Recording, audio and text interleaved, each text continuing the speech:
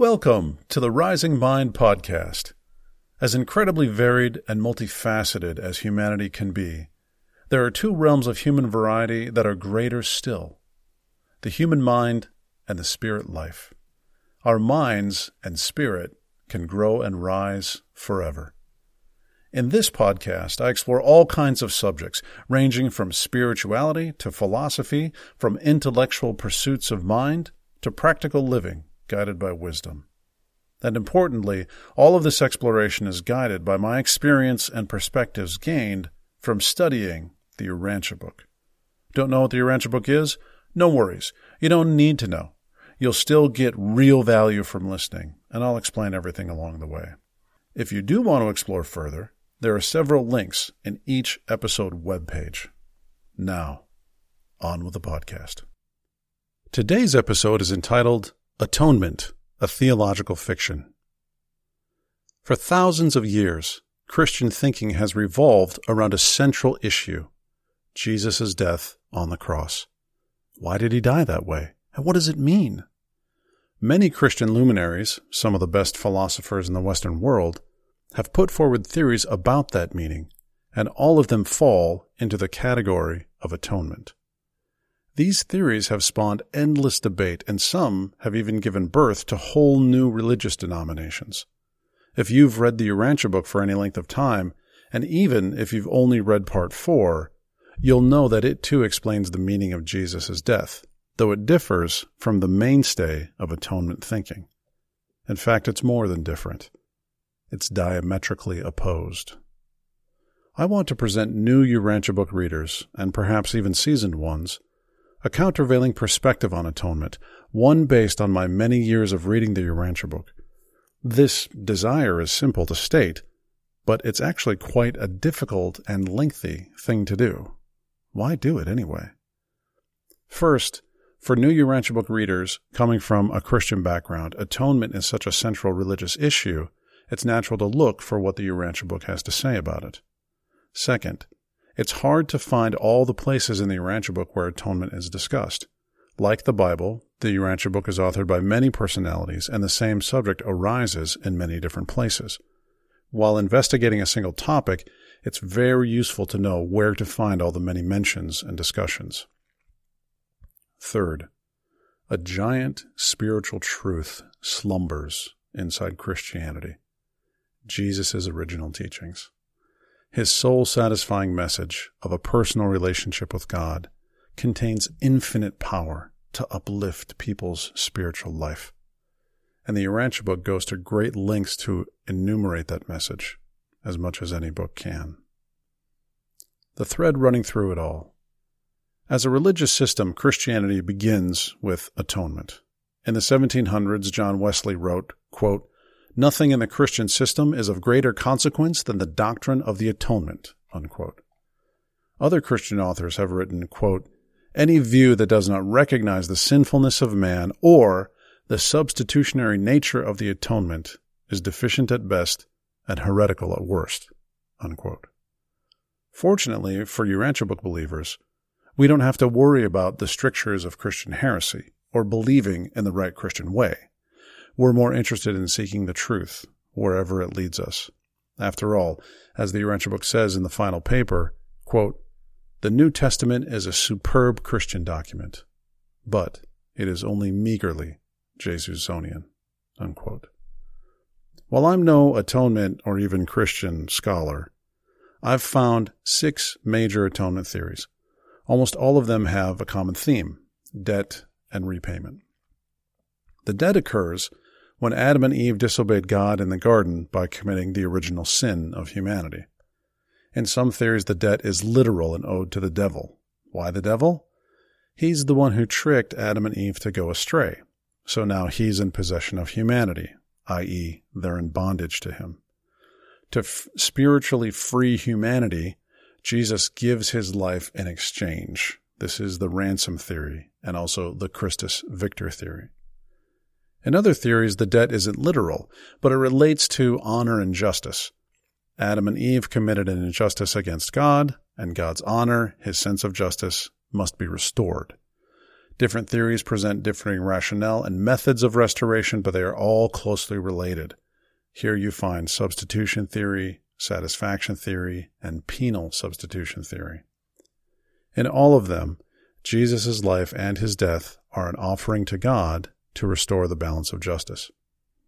The one theory that isn't based on debt and repayment is moral influence, sometimes called Christ as example.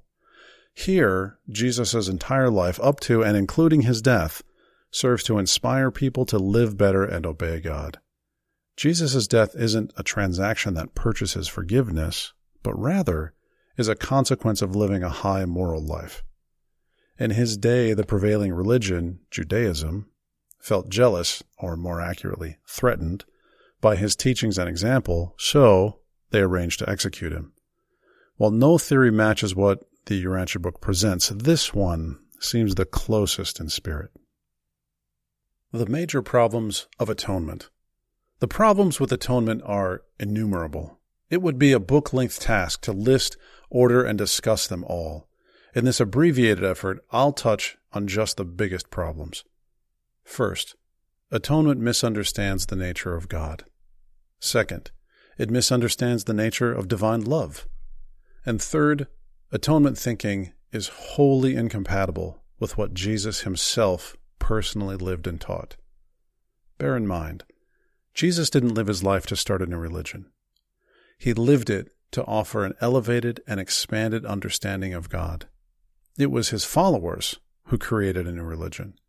Jesus was the inspiring example of Christianity, but its central themes, as presented in the New Testament, were inaugurated largely by Peter and then Paul. The nature of God. The first major problem with atonement theory is that it misunderstands God's character. In human character, many of our attributes are separate from one another and operate without being blended. Our notions of love, justice, mercy, duty, and so on are not integrated. When these traits move within us, we often want them in a very pure way. It's hard psychological work to slow down and try to balance the scales. How do you combine counterbalancing notions like love and duty, or justice and mercy? When we desire justice, for example, it often takes on a life of its own, untempered by duty or love. Sometimes we really crave revenge, but to make it more acceptable, we call it justice. Unlike human character, God's character is divinely integrated and unified. Although the word divinity has many meanings, in this discussion, divinity is a quality. It's a characteristic of deity. On personal levels, divinity is experienced as a combination of truth, beauty, and goodness. On impersonal levels, it's experienced as a combination of justice, power, and sovereignty. The greater the level of the unification of these three, the greater the level of divinity. And we recognize this when we use the word divine to describe something that's beautiful. The concert was simply divine, darling. Some music is so good, it touches us as transcendent. Many things can move us in this way. Art can do it. Architecture can, or product design, or movie, or 1,000 other incredibly conceived and marvelously crafted human creations. The aspects of truth, beauty, and goodness are blended together to a degree sufficient for us to imagine a bit of divinity. This is not unexpected. After all, our personalities have a divine origin and therefore can recognize divinity. God, as the origin and an ultimate expression of personality, possesses the highest levels of divinity, the highest levels of character unification. God's sense of truth, his sense of justice, are fully integrated with his first and primary character trait, love. At no time does God think or act in ways that don't involve all of his divine characteristics. Justice is tempered by love. Sovereign acts of power are tempered by justice, and so on. His divinely integrated attributes are forever present and functioning conjointly. Never do they separate. Atonement claims that God, as a stern, unforgiving judge, acts separately from God as a loving, merciful Father. It makes an analogy of God's character and human character. And further, this analogy, crude as it is, finds its roots in an Old Testament worldview. It says sometimes God is angry and doesn't care about being loving, and other times he's merciful and doesn't care about being just. It claims, to use a modern and terribly inapt phrase, that God hasn't integrated his shadow. He hasn't merged and tempered all the psychological parts of himself. He's incapable of acting in a mature, unified, or even transcendent way, a way that incorporates all the components of his divine being, the greatest of which is love. Humanity may have been justified in believing this view of God before the arrival and teachings of Melchizedek or Moses, perhaps even before the arrival of Jesus. Given that the apostles were steeped in traditional Jewish religion, the teachings and the worldview that are encapsulated in the Old Testament, it's easy to see how this conceptual mistake could occur in Christianity.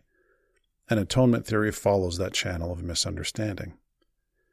The Urantia book addresses this issue very early in paper 2. Quote, "The erroneous supposition that the righteousness of God was irreconcilable with the selfless love of the Heavenly Father presupposed absence of unity in the nature of deity and led directly to the elaboration of the atonement doctrine, which is a philosophic assault upon both the unity and the free willness of God." Unquote. Atonement utterly fails to express an elevated concept of the divine character of God, the very thing Jesus lived his life to demonstrate. Atonement accuses God of being non-divine. It fundamentally misrepresents cosmic reality and is wholly unreal. The nature of divine love. The second problem with atonement is that it's based in selfishness. It focuses on the idea that Jesus died for your sins. In order to obtain life after death, salvation, you must believe this idea is true, or God won't forgive your sins. If you don't believe, God doesn't forgive, you don't survive. While this system of salvation is designed to bring glad news and joy, it actually works a reverse effect in the mind of its believers. The story of Jesus' death on the cross is so soul-wrenching that people feel they can never deserve the gift it purports to give. It creates profound feelings of guilt, unworthiness, undeservingness. Common refrains among atonement believers are, "I am fallen," or "I am not worthy," or "I don't deserve this gift." To resolve this terrible tension, believers adopt a fallback position of accepting the whole narrative on pure faith alone and ignoring all their doubts. At the end of the dark path of atonement, believers are led to faith in God as their spiritual father. But what a path they must tread. First, they must navigate the psychological gravity well that Jesus died specifically for them in their stead. Next, they must consider the theological train wreck of paying a ransom to a loving God, something most people can't stop obsessing about. All of this enslaves their attention and cools their spiritual thinking, retarding their spiritual growth. The totality of their religious focus remains on themselves and whether or not they're believing the right doctrine in the right way. This self-focus is the opposite of divine love, which is unfailingly others-focused. Divine love is outward-seeking in all of its satisfaction. It fully understands that love is reciprocal. Quote, "The experience of loving is very much a direct response to the experience of being loved." Unquote. The Urantia book. As a first step, divine love seeks to serve, to uplift. Human love, on the other hand, often seeks to obtain as the first step. "I need attention and support," human love says. "How can I get it?" When people are oriented outward in their relationship with God in seeking to uplift others, they're freed from self-conscious thoughts. They're unchained from the obsessive negative thinking that comes from worrying about worthiness, about guilt, about thoughts of bargaining, deserving, and ransoming that flow from the atonement. The first-hand experience of relating to your spiritual father and your incredible human family grows your faith. In turn, this illuminates your understanding of real salvation in the context of divinely created reality. As you build your personal relationship with God, partly by helping and serving other people, you may take it for granted that after physical death, you will have the irreplaceable experience of soul survival. This was the core of Jesus' message. God is your spiritual father, however you understand him, and salvation can be had through faith in this alone. This idea certainly wasn't new. It's a restatement of Melchizedek's teachings, which preceded Jesus by almost 2,000 years and helped shape the spiritual life of Abraham. All of Jesus' highest messages flow directly from this idea. Over and over, he taught Spirit believers should have faith in God and develop a personal spiritual relationship with him. Love God with all your heart. They should also serve other people, since we are all part of a vast spiritual family. Do unto others as you would have them do unto you. Both of these activities are others-oriented. They put the focus outside the self, and when people become so absorbed in an activity that they forget to be self-conscious, they generally do their best. Atonement inhibits people because it departs from the nature of divine love. Jesus' life experience. Across the course of Jesus' life, he sought to develop an ever-stronger relationship with God. Given the daily religious life of his traditional Jewish home, this began at a very early age. After his formal nightly prayers, he would have just a little talk with my Father in heaven. As the years go by, Jesus develops distinct ideas about God, as we'll see. The first visit to Jerusalem. This episode shows the stark contrast between Jesus' concept of God and that of then Judaism.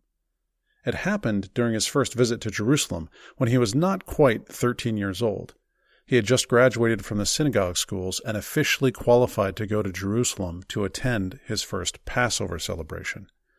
He brimmed with anticipation during the 4-day journey from Nazareth to Jerusalem. This was literally the most exciting thing that had happened in his early years. But on the first day's visit, he was disheartened from watching the various ceremonies and rituals. While the scale and the grandeur of the Jerusalem temple impressed him, he was primarily interested in the spiritual content and significance of the temple ceremonies and worship. But they seemed perfunctory and empty, lacking in personal touch and meaning, unlike the smaller locale of Nazareth. He asked his parents many questions that day regarding the real meaning behind these ceremonies. In response to some of their answers, however, he would flatly reject any explanation that involved God being angry or expressing his wrath at humanity. At the conclusion of the first day's visit, after answering many queries about worship ceremonies, Joseph began to gently insist that Jesus accept the orthodox beliefs and explanations. Then this young lad, no older than an adolescent, surprised Mary and Joseph with the profound stirrings of his heart. Quote, "He turned suddenly upon his parents and, looking appealingly into the eyes of his father, said, 'My father, it cannot be true. The Father in heaven cannot so regard his erring children on earth. The heavenly Father cannot love his children less than you love me. And I well know, no matter what unwise thing I might do, you would never pour out wrath upon me, nor vent anger against me. If you, my earthly Father, possess such human reflections of the divine, how much more must the Heavenly Father be filled with goodness and overflowing with mercy?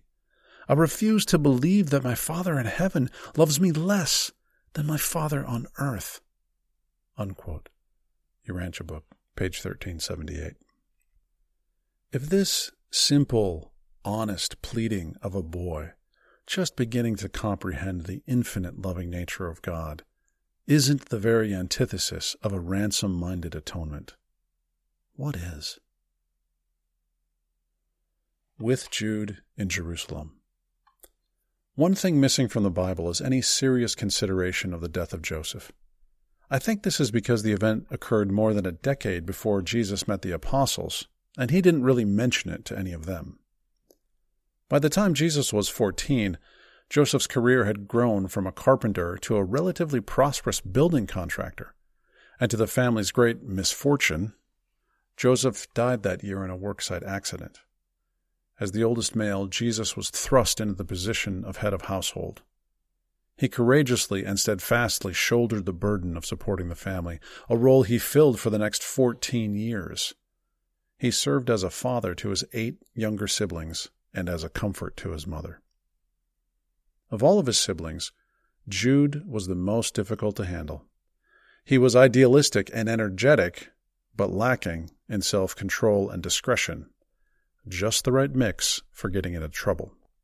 When the boys turned 13, Jesus would take them to Jerusalem for their first Passover, as Joseph and Mary had done with him. They would go through the ceremony that would induct them into the full citizenship of Israel. Jesus had done this with the other boys in the family, and now it was Jude's turn. Over the years, Jude had developed strong Jewish patriotic feelings and deeply resented the Roman political rule. They weren't in Jerusalem but a few hours when Jude saw a Roman soldier heckling a pretty Jewish girl. He couldn't keep his incensed temper in check, and he let fly with his feelings loudly. After mouthing off to a Roman soldier twice, he was promptly arrested and transported to military prison. Jesus accompanied Jude, stayed with him in prison, and served as his legal defense. He tried to get Jude an early release so he could participate in the Passover ceremonies, but to no avail. Jude not only missed the evening worship, but the induction ceremony the next day. On the second day in prison, Jesus prevailed on the magistrate to overlook the whole incident as harmless and let Jude go free. But, having missed all the Passover rituals, Jesus and Jude started traveling back to Nazareth as soon as they were released. Now, here's the incredible part. Jesus didn't bring up the incident to Jude at all during their journey back home. He didn't immediately mention it to the family, not even Mary. 3 weeks later, Jesus had a long discussion with Jude about the incident, after which Jude himself confessed to the family what had happened. If there was ever an opportunity for Jesus to act the stern judge, this was it. In this situation, there was literally no end of opportunities for Jesus to correct, upbraid, or demand atonement from Jude, even if it was only in the form of remorse. After all, it would now be a long time before Jude was an official citizen of Israel. No small consequence. And yet, Jesus steadfastly refused. He pursued a course in keeping with his conception of the values and nature of God: love, patience, tolerance, meekness, kindness. The very inverse of atonement. The cleansing of the temple. Jewish religious practice of the time was full of sacrifices, both figurative and literal. Nowhere were these sacrificial systems more in use than at the temple in Jerusalem, easily the largest temple in Judea, and there were elaborate schemes of commerce set up to support it all. Temple-approved vendors sold supposedly blemish-free animals, in case the animal you raised and brought from home was rejected by the inspecting priests, or if you didn't have any. There was also a system of currency exchange, so worshippers could pay the temple dues and the temple head tax in the proper temple coinage. It didn't take long before the cost of animals and currency exchange became burdensome, even usurious. A small purchase of silver temple coinage carried a 40% upcharge, and large purchases could cost 80% more than the face value. Priests, of course, were conveniently exempt from the temple taxes. After all, they were the beneficiaries. All this hubbub of commerce, the movement and storing of groaning animals, the loud heckling over prices, the priestly inspections, the jangling currency market, it took place in the courtyard of the temple, immediately outside the walls of supposedly the most holy, sacred, and spiritual location in all Judea. These ideas of purchasing favor with God clashed directly with Jesus' concept of the Heavenly Father and the kind of real spiritual relationship people could develop with him. What exactly does material money purchase in the spiritual realm? How does the shedding of animal blood, no matter the specimen, really cleanse the soul, or even satisfy a crabby God? And what kind of divine being would find satisfaction in weakly destroying the material livelihood of their chosen people? As Jesus stood in the temple courtyard to teach, he overlooked the noisy, cramped, and dusty scene, and it struck his sensibilities with unusual force. Quote, "To the amazement of his apostles, standing so near at hand, who refrained from participation in what so soon followed, Jesus stepped down from the teaching platform and, going over to the lad who was driving cattle through the court, took from him his whip of cords and swiftly drove the animals from the temple. But that was not all. He strode majestically before the wondering gaze of thousands assembled in the temple court to the farthest cattle pen, and proceeded to open the gates of every stall and drive out the imprisoned animals. By this time the assembled pilgrims were electrified, and with uproarious shouting they moved towards the bazaars and began to overturn the tables of the money changers. In less than 5 minutes all commerce had been swept from the temple. By the time the nearby Roman guards had appeared on the scene, all was quiet, and the crowds had become orderly. Jesus, returning to the speaker's stand, spoke to the multitude. "You have this day witnessed that which is written in Scriptures. My house shall be called a house of prayer for all nations, but you have made it a den of robbers." Unquote. The Urantia Book, page 1890. To Jesus, there was no place for the sacrifice of blood or money in a relationship with God. No kind of ransom transacts anything with the Universal Father. What focuses people's attention on such pursuits diverts their attention from the real work of the spiritual kingdom, cultivating that small, still voice within, that one thing of infinite value. Post-resurrection appearances. After comparing Jesus' life experience with atonement thinking, it's clear he didn't support its undergirding ideas. However, some could claim that his death was so terrible, so transformative, he changed his mind on the cross. Yes, that's possible. After all, the word excruciating derives from the word crucify. For all other religious leaders, for all other people for that matter, after they've died, there's no real way to find out if death changed their mind. But, and this is hilarious, Jesus is different. He came back to life. He reappeared and spoke to his followers. We can examine what he said after death. Was he consistent with his earlier messages, or did he take a turn down atonement lane? After his physical death, Jesus appears 19 times. He appeared to individuals, to the apostles several times, and to larger groups of other believers and followers. While in life, Jesus never seemed to be in a hurry.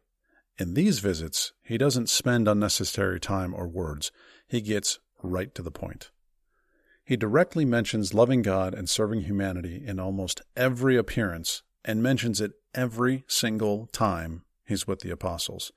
7 separate times he declares that these two activities are the gospel, and he spends a fair amount of time reinforcing these points directly with the apostles.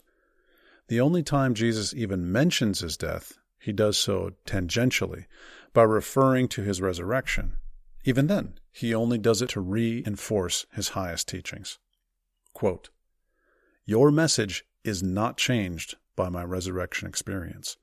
Sonship with God by faith is still the saving truth of the gospel of the kingdom. You are to go forth preaching the love of God and the service of man. That which the world needs most to know is, men are the sons of God, and through faith they can actually realize and daily experience this ennobling truth." Unquote. Urantia Book, page 2052. In his appearances, what is notably, even conspicuously absent, is any mention of atonement-related ideas. Never does he mention sin, let alone original sin. God is never angry in Jesus' eyes. Sacrifice fails to enter the picture. Ransom is non-existent in his discussions. The experience of the cross did not change Jesus' mind about the message he most wanted to convey. The apostles, however, were differently minded. The many appearances of Jesus after his miraculous resurrection had excited the mind of many believers, and Peter most among the apostles. The Jews of that age looked for the supernatural, the miraculous, as proof of their belief, and these appearances certainly seemed to fit their expectations. Here, then, is the seed of what would ultimately grow into atonement theory. Quote, already had begun the first steps of changing the gospel of the kingdom, sonship with God, and brotherhood with man, into the proclamation of the resurrection of Jesus. Nathanael opposed this shift in the burden of their public message, but he could not withstand Peter's eloquence. Neither could he overcome the enthusiasm of the disciples, especially the women believers. And so, under the vigorous leadership of Peter, and ere the Master ascended to the Father, his well-meaning representatives began that subtle process of gradually and certainly changing the religion of Jesus into a new and modified form of religion about Jesus. Unquote. The Urantia Book, page 2051. Conclusion. In my experience with the Urantia Book, it never dismantles a weak idea without offering a stronger one. Atonement would have you believe the gospel is based on, quote, the sacrifice of the innocent Son of God in the place of guilty sinners, and in order to appease the wrath of an offended God, unquote. Urantia Book, page 2019. Rather, the gospel is based on the two most real and steadfast things in the cosmos, the nature of God and the nature of divine love, and Jesus was the exemplar of both. Jesus wasn't sacrifice or ransom or propitiation minded, not as a young boy, not as a father-brother for his 8 siblings, not as a divine creator living a human life on Urantia, not as a resurrected Morantia being exhorting his closest followers to carry on his highest teachings. By understanding God as a merciful Spirit Father, Jesus encouraged people to develop a real internal spirit relationship with him. And by seeing that divinity inaugurates the cycle of love by serving others first, Jesus encouraged his apostles, and all people really, to love each other, not merely as they want to be loved, but as he loved them. Jesus lived a life of hope and inspiration, not just for those of his day and age, but for everyone who would ever come after. He even lived for the trillions of ascendant mortals across millions of inhabited spheres who struggle just like we do to fight the good fight of faith.